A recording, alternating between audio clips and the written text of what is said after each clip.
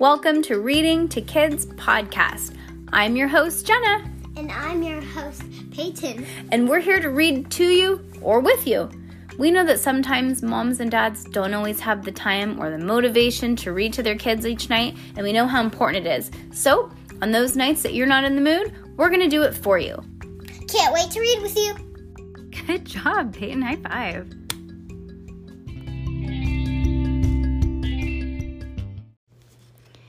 If you're reading this, it's too late. Book 2, The Secret Series by Pseudonymous Bosch. Are you ready, Peyton? Yes. She's annoyed because she's falling asleep. Chapter 12, Man, Bear, or Monster. Cass awoke to find the interior of their tent filled with a soft yellow glow. Was it daylight already? She propped her head up around and looked. Yo-Yoji and Max Ernest were both fast asleep in their sleeping bags. Max Ernest still wore his watch. 3 a.m. Craning her neck, Cass peered through the tiny space left at the top of the tent's zipper. A full moon hung over the mountains and shone through like a searchlight across the lake. Snap! Cass's ears tingled. Her hair stood on end. Snap, snap. Twigs breaking. That was the sound. Could it be? Afraid to move, Cass crouched at the top of her sleeping bag. She knew she was being silly. She should go look outside. This was what she had come for. To meet the homunculus if it really was he. And if it wasn't, well, then what's there to be afraid of? Unless it was a bear. Probably Larry or Wayne had gotten up to go pee. It was one of them stepping on the twigs. It had to be. But it would be comforting to know for certain. Snap, snap, snap, crack. Now she could hear actual footsteps on top of the twigs, and they were coming closer. It didn't sound like a bear. Not that she'd ever heard bear footsteps before. It didn't sound like a grandfather either. Cass looked over at Max Ernest and Yo-Yoji, ready to shake them awake, but they were already sitting up, eyes wide with fear. They didn't have a plan, Cass realized in a flash. All this time, all the effort had gone into this moment, and they hadn't planned on what to do next. After reading the legends of Cabbage Face, Cass had simply assumed that the homunculus would be friendly. But what if Mr. Wallace was right and the legend was wrong? What were they supposed to do then? Fight the homunculus? They had no weapons. Trap him? They had no chains, no net. Follow him? But why? To where? None of them moved a muscle. They didn't dare. They only waited. Then, suddenly, silhouetted against the side of the tent, hands, huge hands, and ears, huge ears, and for a second, a profile, a nose. Okay, I just had to take a break because we're in Peyton's room, and one of her toys that flashes when you throw it just started flashing out of nowhere, and because it's spooky season, I just had to tell you because that is so creepy. I had to get up and investigate, and it just started flashing, going off without anybody touching it. It's on the floor, and I moved it. So here's the thing. If it rolls or goes back to where it was in the morning, we know we have a ghost. Huh, Peyton? I know I have a ghost. Peyton said that shit's got a ghost in her bathroom, but it's a good ghost. Okay, back to the story. A nose, a really huge one. It was not a bear. It was not a grandfather. It was, without a doubt, a monster, a huge monster. Why, Cass wondered fleetingly, did the dictionary said the homunculus was small? For a moment, he just stood there, his shadow rippling on the yellow tent fabric, as if he were contemplating whether or not it would be best to rip the tent or to devour the tent in whole.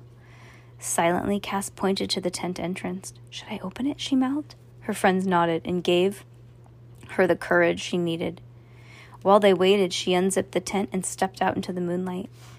Cass got one look and startled the creature standing on top of the tree stump next to the tent before he toppled to the ground with a thud. Peyton, they see the homunculus! How dare you scare me like that? He complained in the surliest and most gravely voice Cass had ever heard. Grumbling to himself, the homunculus got back up on his feet.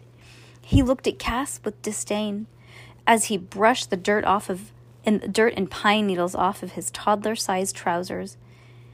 Don't tell me it was you who called me. The image on the side of the tent hadn't been entirely misleading. In fact, the hands were big, if not huge. Likewise, his eyes, ears, nose, and mouth. It was his legs and arms that were teeny, as well as his torso. Although his tummy protruded a little, Cass stared down at him. She couldn't believe he was only 2 feet tall. In answer to your very rude questions, oh, don't pretend. I can see it in your eyes. Almost 2 feet. More like 23 inches or 22. Well, 21 inches and a half. Don't forget the half. Cass nodded, still staring. The resemblance of her sock monster was striking, but no more so than his outfit. In such a crazy mishmash of centuries, he wore a ruffled shirt under a velvet waistcoat in the style of a Renaissance painting. His cap looked something like a newspaper boy. He might have worn it 100 years ago. Meanwhile, his shoes, a young child's sneaker, couldn't have been more than a few years old at the most. A large skeleton key hung around his neck, giving him an unexpected dignity. Well, was it you? The homunculus demanded. Cass nodded. You mean you have the sound prism? Oh, say it isn't so. He clasped his enormous hands to his much smaller forehead. Cat got your tongue? Are you? Cat stammered. Spit it out. Cabbage face? Who told you that? He pointed a fat accusatory finger at her. And that's Mr. Cabbage Face to you. Sorry, it's just we got the name from the sound prism. As she spoke, Max Ernest and Yo-Yoji had slipped out of the tent. These are my friends, Max Ernest and Yo-Yoji. This is, Mr. Cabbage Face. Oh, and I'm Cassandra. They stared down at the homunculus with undisguised amusement. He stared back with an expression of scornful skepticism, insofar as he could manage from his low vantage point.